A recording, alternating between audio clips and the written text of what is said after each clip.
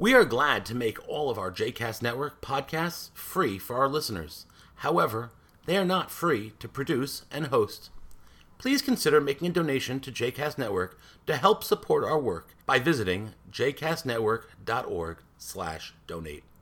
Thanks for your support. You are listening to Pop Torah with Rabbi Znopf and Olitsky, a JCast Network podcast. For more information about other JCast Network podcasts, please visit jcastnetwork.org. Welcome to Pop Torah, the podcast where we look at pop culture from a Jewish perspective and look at Judaism through the lens of pop culture. As always, we are your hosts. I am Rabbi Michael Knopf. I am Rabbi Jesse Olitsky. And today we are talking about the new film, a new classic, I would argue, The Holdovers, starring Paul Giamatti, now available for streaming exclusively on Peacock. Jesse, you want to tell us a little bit about The Holdovers? Sure. The Holdovers is a film by Alexander Payne. You may know Alexander Payne from other films, including those that star Paul Giamatti, like Sideways. He was also the director of Election, of The Descendants, of Downsizing, and it was filmed in 2022.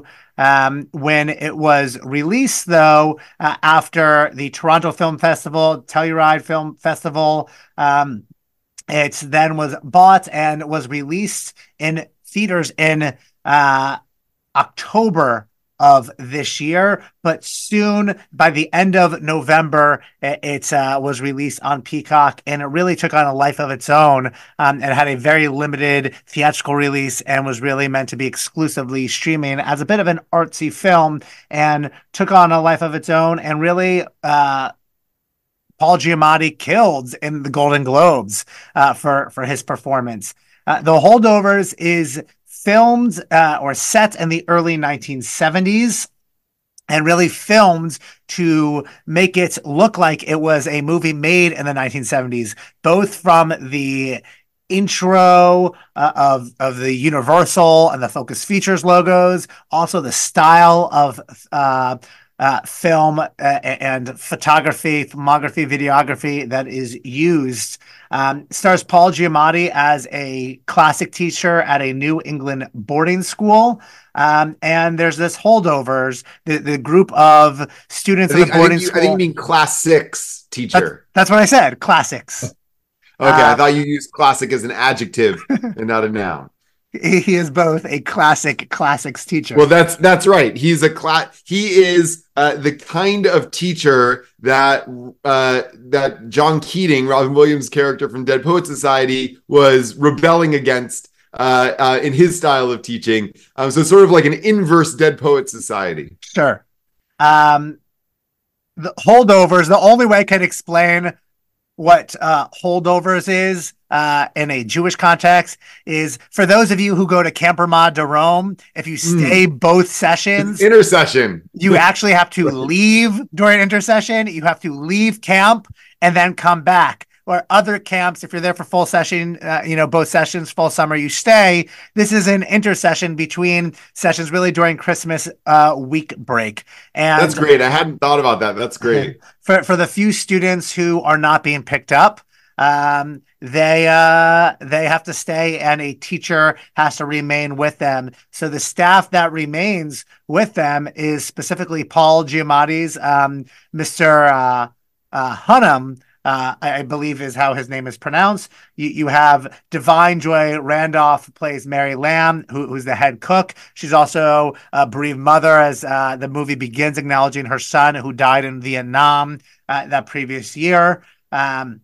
Divine Joy Randolph, just like Paul Giamatti, just won a Golden Globe for her performance. They both won Golden Globes for their performance in this movie. Divine Joy Randolph for supporting actress, and Paul Giamatti for lead actor. And then the only other staff that sticks around is Naheem Garcia, who plays Danny, the janitor, the custodian. And it's really centered on the relationship between Paul Giamatti's Mr. Hunnam and Dominic Sessa's Angus Tully, as he becomes the only student in the end who remains for that holdover session. The movie itself talks about their relationship. Angus Tully, his mother cancels their family trip with his stepfather to St. Kitts, and so he is left there. And Mr. Hunnam has students exercising and studying, and they have to sleep together in, I almost called it the MARP. In the infirmary, because that is the only part of the building that is heated over Christmas break. They end up going to Lydia's party. Lydia is actually played by Carrie Preston, who you may know from The Good Wife and The Good Fight. And he ends up, Angus Tully ends up kissing Lydia's niece, having some teenager experiences. He tells Mr. Hunnam that his father has passed away. And then he asks to go to Boston. And it turns out the reason he wants to go to Boston is because his father is in what can only be described at that time in the 70s as an asylum. He's in a facility for those who have mental illness. And he was dealing with mental illness, and his mother put him there and forgot about him and moved on and got remarried. He visits him, and it was not successful because of the illness that his father is suffering from. It's some version of some form of schizophrenia, it seems like. Yeah, and it pains Angus Tully as a result. His mother and stepfather find out. They complain to the school, to the administration at Barton Academy, the head of school, who Paul Giamatti's character butts heads with because he was Giamatti's former student at Barton. And Barton takes the fall. He is willing to say it was on him. It was his fault, and he ends up leaving. We also find out, he holds students accountable for lying, that there's a certain way to be a Barton man. We find out that when he encounters one of his former classmates at Harvard, that he actually lied about who he is and what he does, that he actually never graduated from Harvard. And yet the former head of school of Barton still understood his brilliance, and really kept him as a classmate.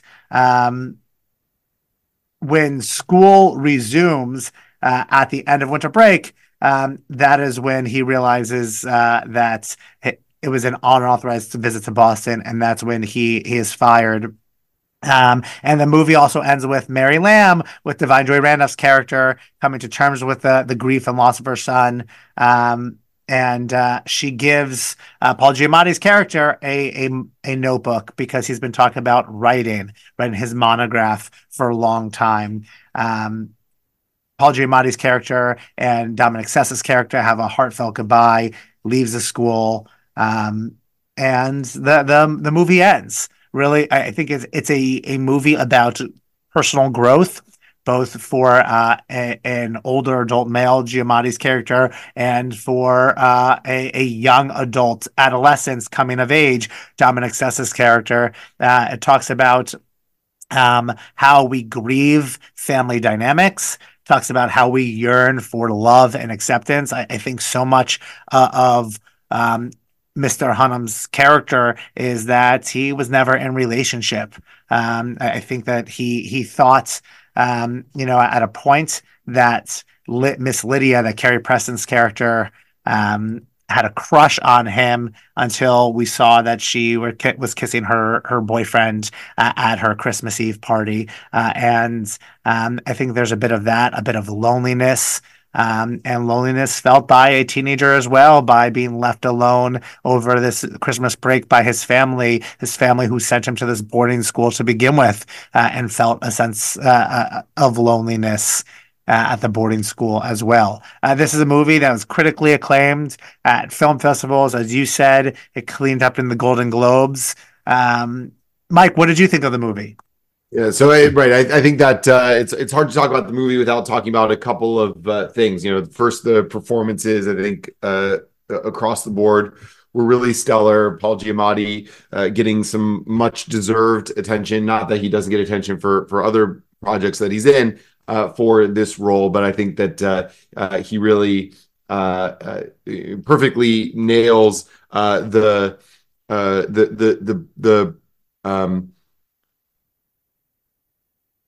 projected uh, sternness to kind of mask his own insecurities and his own isolation.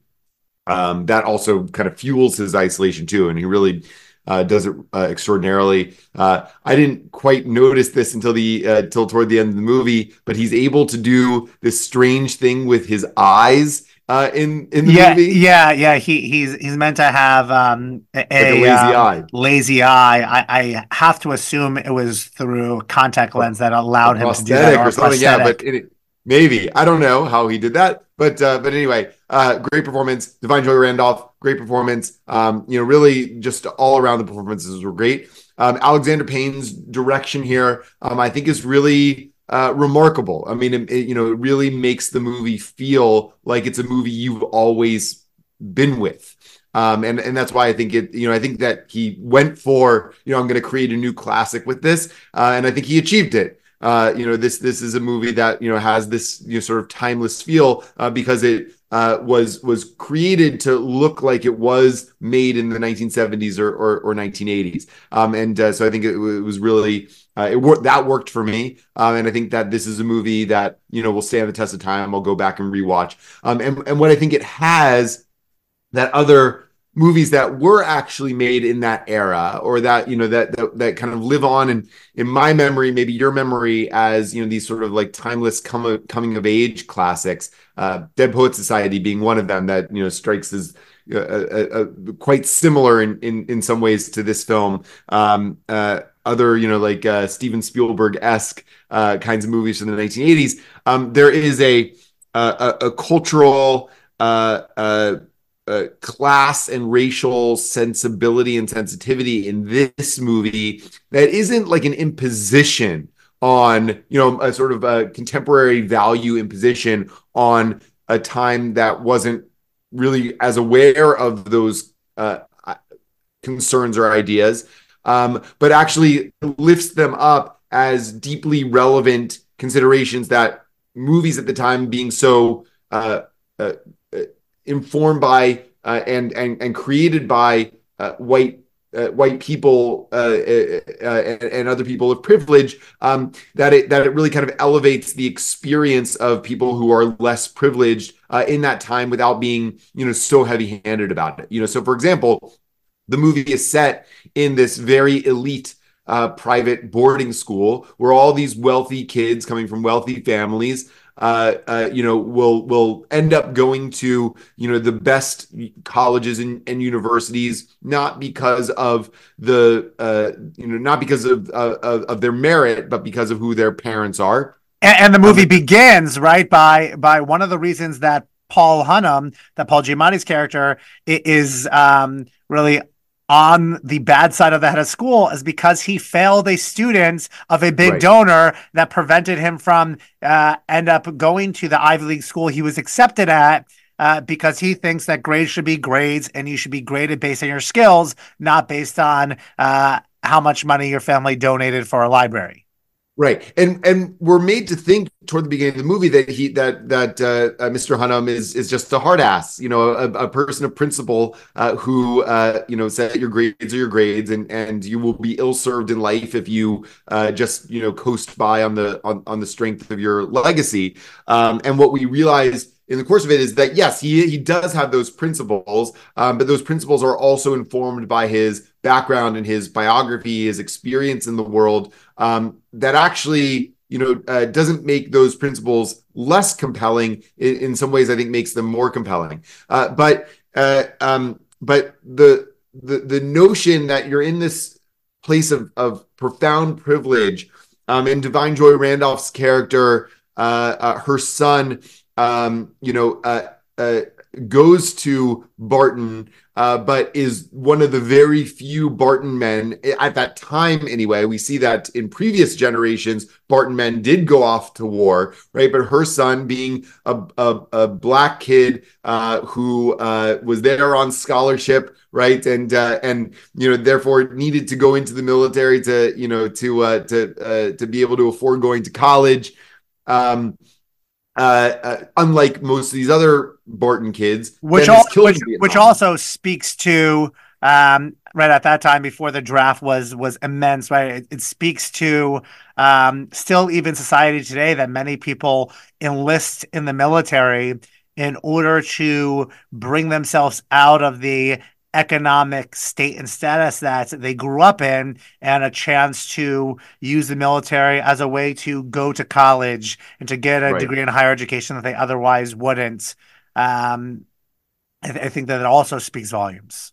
Right. That's right. And so I think that the movie really does a good job of highlighting, the ways in which class and race create a privilege that is often unacknowledged, and perpetuating, and those who are on kind of like the lower rungs have to bear the weight, to hold up those who are higher up. We're in the book of Exodus right now.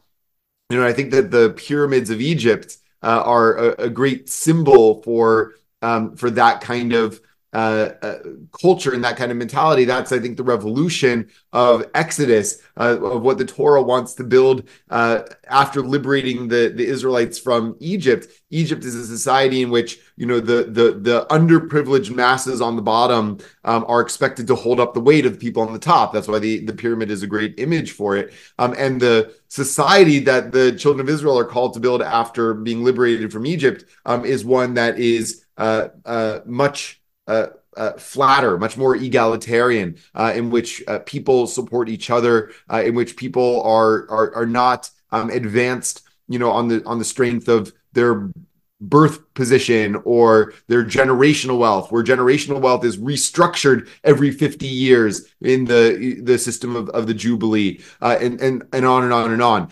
So I think that the movie really does show the consequences of that kind of inequity and the price of that kind of inequity, right? So the price of that kind of inequity for Angus's family is that the father is shipped off to an asylum, and Angus has to live with the shame, in a way, of being part of and having to hide the fact that his father is not well, right? And that's the kind of culture that he walks in. So there's also part of a generation, price to pay. Also part of a generation that didn't speak about mental illness, right? So exactly. Much so that at the beginning of the movie, he talks and tells Mr. Hunnam that his father is dead. Because in a way, when somebody is sent to a sanctorium, right, to an asylum, and suffers from mental illness, he was forgotten by his family. His mother remarried, and totally sort of abandoned him, rather than see mental illness in the same way we would see any other physical ailment or illness.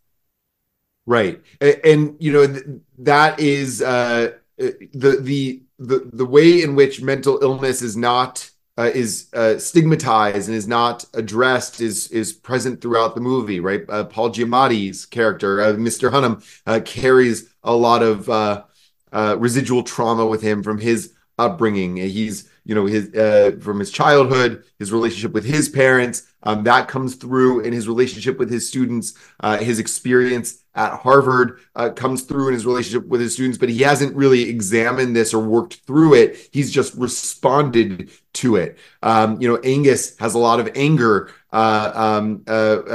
given he's a holdover in his own life, right? Not just in the school during winter break, but he's a holdover from his mother's previous relationship, trying to navigate his his mother's new relationship and a new father figure in his life. But he's not addressing any of that. He's not talking about any of that. He has nobody to talk about it with. Divine Joy Randolph's character, Mrs. Lamb, Mary Lamb. Mary Lamb is her grief over her son really only comes out when she gets drunk at a party.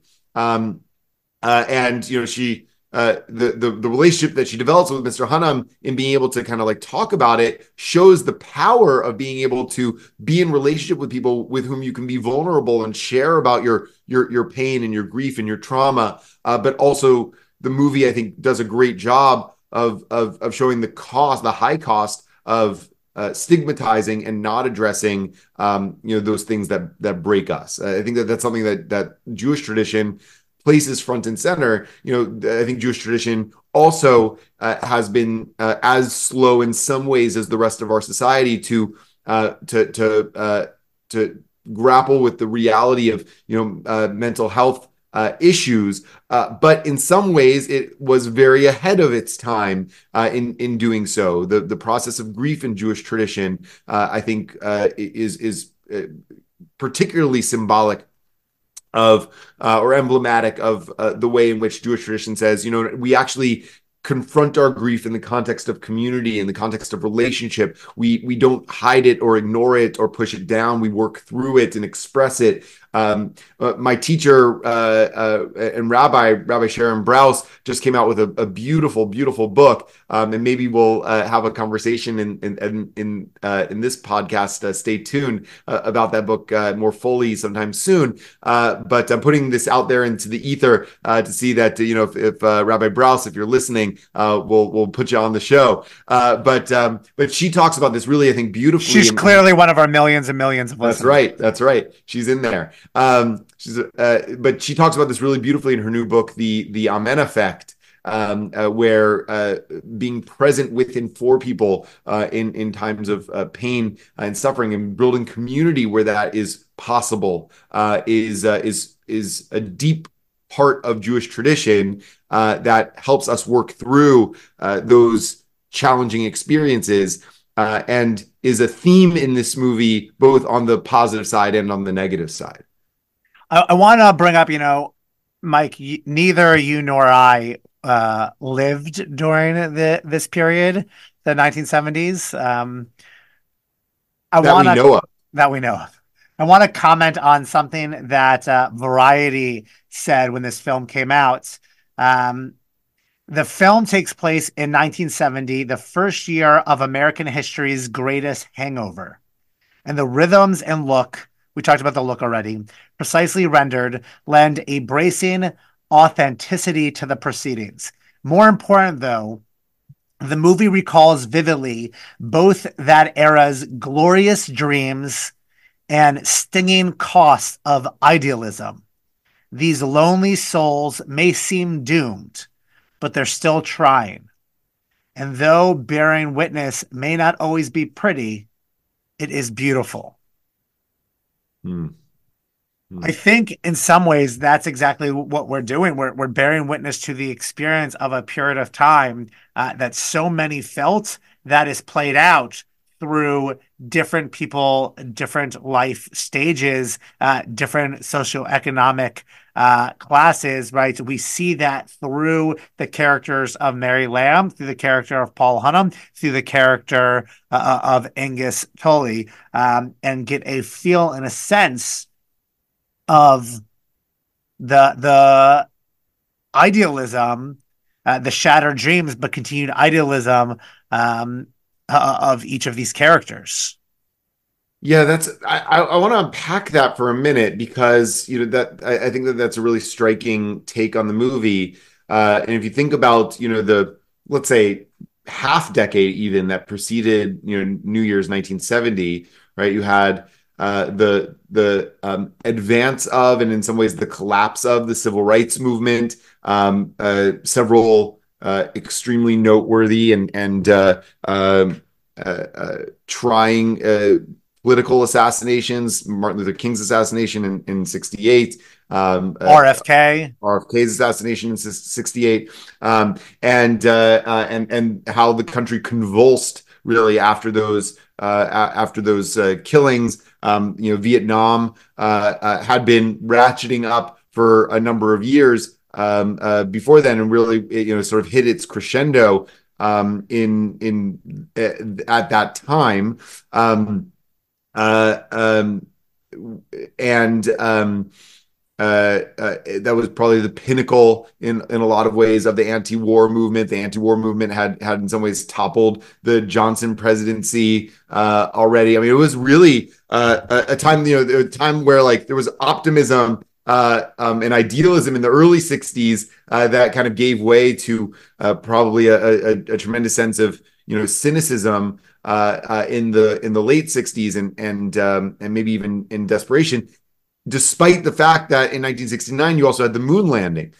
So really, it's a which speaks to the idealism, right? It's a really dizzying time, and you can see in Barton both the sort of like way of the physical campus, the rules of the campus, who goes to school there. This is a community, a culture that was built to buttress a certain group of people from the impact of the outside world, and from having to really engage with the challenges of the outside world to insulate them from it. And so what we experience is the what it does to people, how idealism can be born of not having to confront the real challenges that exist in the outside world. Like all those 18-year-old Barton kids are perfectly idealistic, right? They're going to go off to great colleges and they're going to have great jobs and great lives, and anything is possible for them. And we see the reality that, at least for Mr. Hunnam, for Angus, for Miss Lamb, that's not true for them. So you see the presence of that in their world. And it reminds me of this powerful passage in the Talmud where it says that Elijah used to commonly visit a certain man until the man built a guardhouse with a locking door. And Rashi asks, why is it that Elijah stops visiting him when he builds a gatehouse with a guard and a locking door? And Rashi answers that it's because he could no longer hear the voice of the poor who are calling out for help, right? And so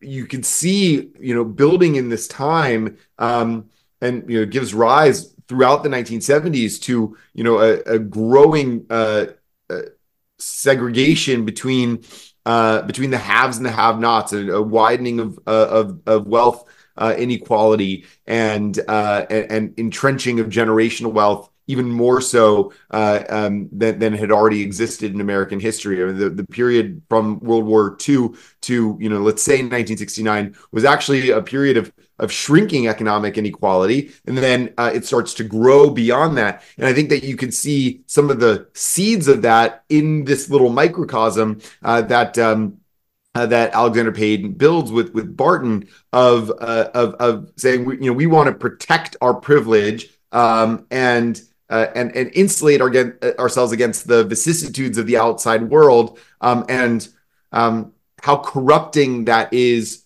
for the people who benefit from it, and how harmful it is to the people who don't benefit from it. Yeah, I think that's fair. It's also, I think what this movie tells is how when you create a society within Barton, or presented as Barton Academy, how easy it is for us to create bubbles within our own community. Right? We're taught al tifros min hatzibor. Right? Hillel says that you should not separate yourself from community, but we, I think, often reinterpret what that means. Is that community specifically the Kehila Kedosha? What do we mean by tzibor? There's tzibor, there's kahal, there's edah, right? There are different definitions of community. Certainly, Rabbi Jonathan Sacks of blessed memory, former chief rabbi of Great Britain, would talk about these different definitions. And at times, we as Jews understand community as tzibor, as kahal, and as edah. And when we talk about don't separate yourself from community, what does that mean? Lydia criticizes Mr. Hunnam of never leaving Barton's campus. And he says, no, sometimes I go into town if I need to go to the market. Right. That's the extent. And we feel a sense of safety within our community, but we also, I think about that a lot lately of how we want to surround ourselves in Jewish community by those who have the same views as us, that's comforting, but also it's sheltering, but also it's not reality, it's not the world. And at times we need to build bridges. There's criticism at the beginning of the movie by the students, the fact that Mr. Hunnam invites Mary Lamb to sit at the table and eat with them. Mm-hmm. And the students are saying, she's the help. Like, she cooks for us. Why would she eat with us? And at the end of the movie, they're all watching, whatever game show it is, the Newlywed Game, I think it is. They're watching that together, and socializing together, and talking as if they're all on the same level. Community is the bubbles we create, but it's also breaking down barriers to understand the larger community that we're a part of. Yeah. Can we switch gears and talk about the what this movie says or doesn't say, or the questions it raises about education, and about the teacher-student relationship, the mentor-mentee relationship? Because I know that's something that you and I have spoken a lot about, that we sometimes think a lot about in terms of how we teach Torah, especially to young people, and how we rabbi in the world. And I think that this movie, obviously, it's the most immediate theme and aspect of the plot of the movie is how Mr. Hunnam teaches, the relationship he has with his students, and then develops with Angus. And, it strikes me, and we've talked about this before, Jesse. I'm wondering if you have any thoughts about this. For quite some time, I think that the shift in Jewish education was more toward the John Keating model, the Robin Williams and Dead Poets Society model of we want to stir the hearts of students and make them fall in love with Judaism and see the joy and the beauty in it, even if it means that they're not acquiring quite as much content as might have been expected of them in previous generations. The shift from a sort of content-focused model of education, of imparting, sort of hierarchical imparting knowledge, to a more emotional experience-based form of education, right? And we think about that in the realm of maybe the pedagogical model is ve'ahavta et Adonai Elohecha b'chol levavcha b'chol nafshecha me'odecha, right? That you should love God. Whereas the Mr. Hunnam model of education is very much in the sort of top-down hierarchical. No, it's my job to make sure that you actually know something about something, that there's a body of knowledge that you should leave here having learned, and I'm going to hold you to high standards and high expectations about what you learn or don't learn, and not let anybody off the hook for what they don't know. And in that also an expectation of a sort of moral disposition, moral formation, which includes the discipline of study and academic integrity, but other things as well. And it doesn't really matter how much you liked it or didn't like it, how it made you feel or doesn't make you feel. It just matters whether you know it and can talk about it. And I'm wondering. I think that ultimately the movie, obviously there's a softening that Mr. Hunnam has in the course of the movie. He ends up losing his job and so on and so forth. But it is a question that I find myself increasingly thinking about and wrestling with as a rabbi and as a Jewish educator, as someone who thinks about especially youth education, about which is the right model, or maybe neither is the right model, or some hybrid is the right model to employ when we're thinking about how to inspire and guide the next generation of Jews, or even adult Jewish learners. Yeah, we famously teach from Pirkei Avot what Yoshua ben Parachia says, right? He says that that you find yourself a rabbi and acquire for yourself a friend. The idea that a teacher you're meant to be in relationship with, it's not meant to be a simply top-down model. One thing that we learn is that when we look at the Chavruta model of learning, right, the traditional idea of how we learn text in Judaism, the idea of a Chavruta model is that both partners in that zug, in that pair, are both student and teacher. And it's that we have something to teach, but we also have something to learn.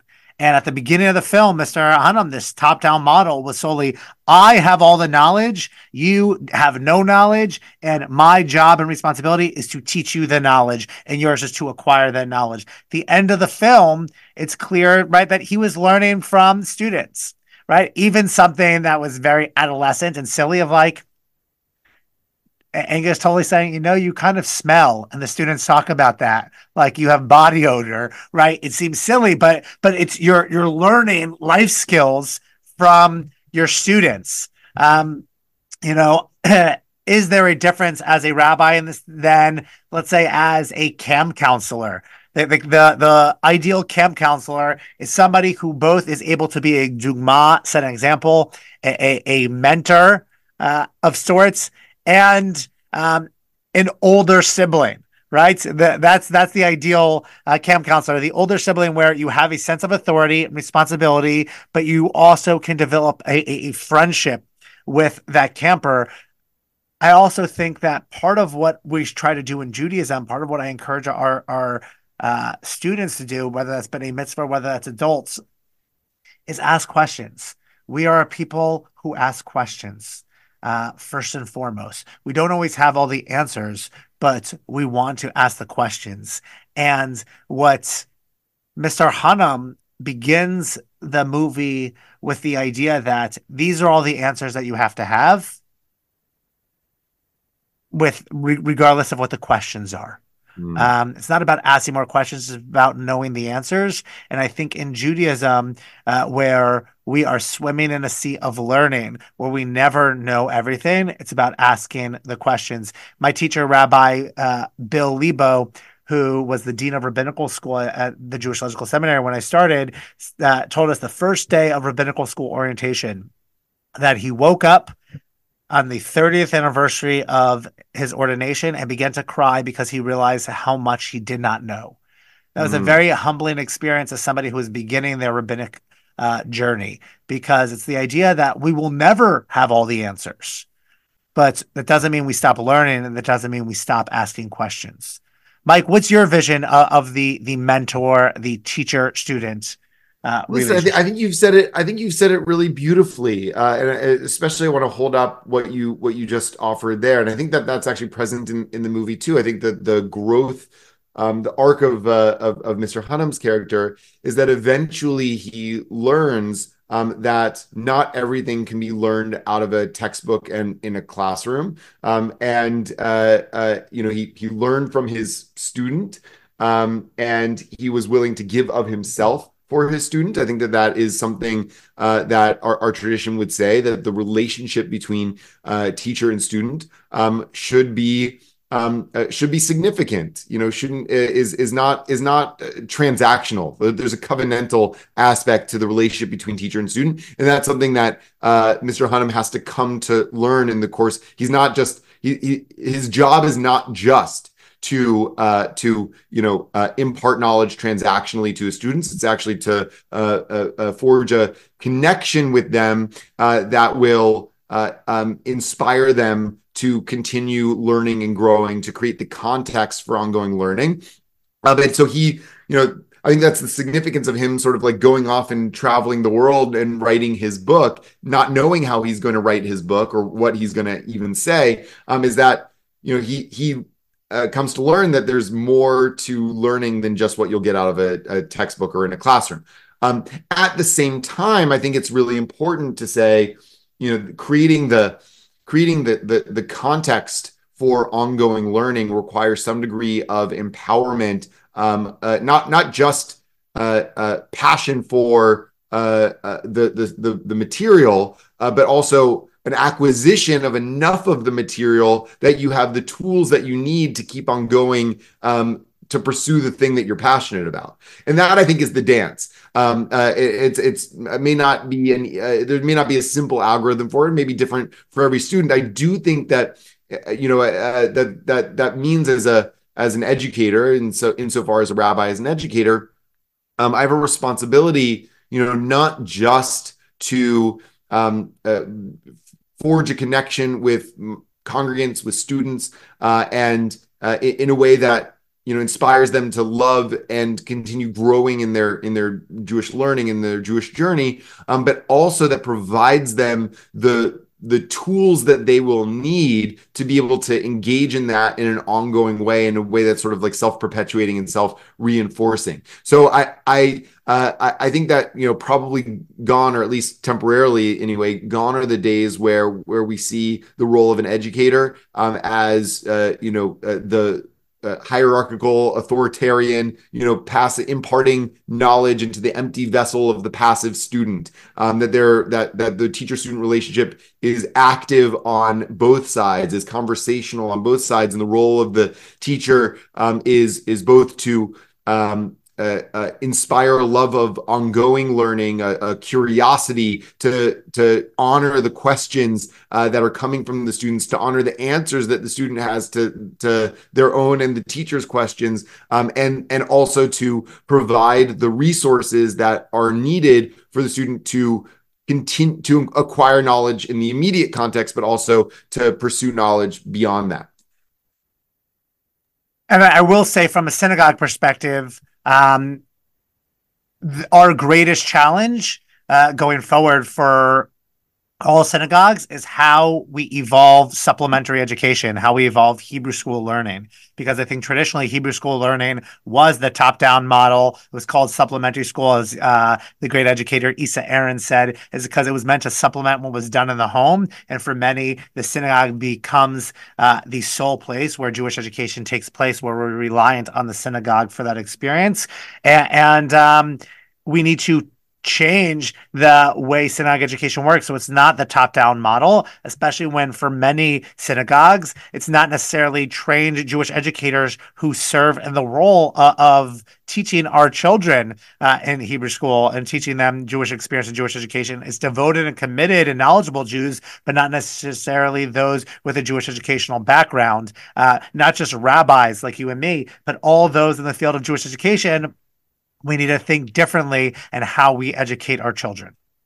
That's a really great point, and something that I think is really present in the Holdovers because of the setting, right? The setting is this this boarding school where all of the information, all the learning is in this kind of like self-contained bubble, and the parents outsource essentially their responsibility to raise their children to these these teachers. And I that's not to say that there isn't some value in those kind of immersive environments. That's not to paint boarding schools the broad brush. I think that there's certainly good models of that. But it does I think signify the value and importance of reinforcing that learning and those values at home as well as at school. I think that that's one thing that's missing. Why the kids are so excited to leave Barton, right? Because they get to have they get to have a vacation, they get to have fun, they get their parents don't have to impose those rules on them there. They can fly them off in a helicopter and then drop them back off. And what they learn at Barton doesn't have to have any impact on the way they live in the wider world. And they have no expectation that it will. It's just a means to get them ahead. But it shouldn't be that, right? It shouldn't be that your experience is one in one place and totally different in another. It's that this is the idea of community, of broader community, that we should create an experience for everybody to feel the same way, to have the same learning, the same spirituality, the same kavanah or intention, regardless of where they are. Amen. And just to add to that, right? That's one thing that that the Barton kids don't know and that Barton as an environment doesn't do well is foster a real sense of community among the students. It's all, they're all fighting with one another and trying to one up one another. And what would it have looked like if I think that this is Mr. Hunnam's vision in some way, right? That it is a kibbutz, right? It is a real community that exists there, and that they should act like it toward each other. And what would that look like to have a real community of learning and growth together, and not just a factory to move people through an educational system so that they can go to the best colleges and then have the highest paying jobs. Absolutely. Well, let us know what you think of the Holdovers. Certainly the Golden Globes, the Hollywood Foreign Press, let us know with the awards that the movie received. I hope there is no Hollywood Foreign Press Association anymore. Sure. So who decides the winner of the Golden Globes? It's some press association. But in any case, we're going to get the Oscar nomination soon. I suspect we'll be seeing more from the Holdovers and Paul Giamatti in particular when the Oscar nominations are announced as well. I suspect that as well. Until next time, I am Rabbi Jesse Olitsky. And I'm Rabbi Michael Knopf. Take care, everyone.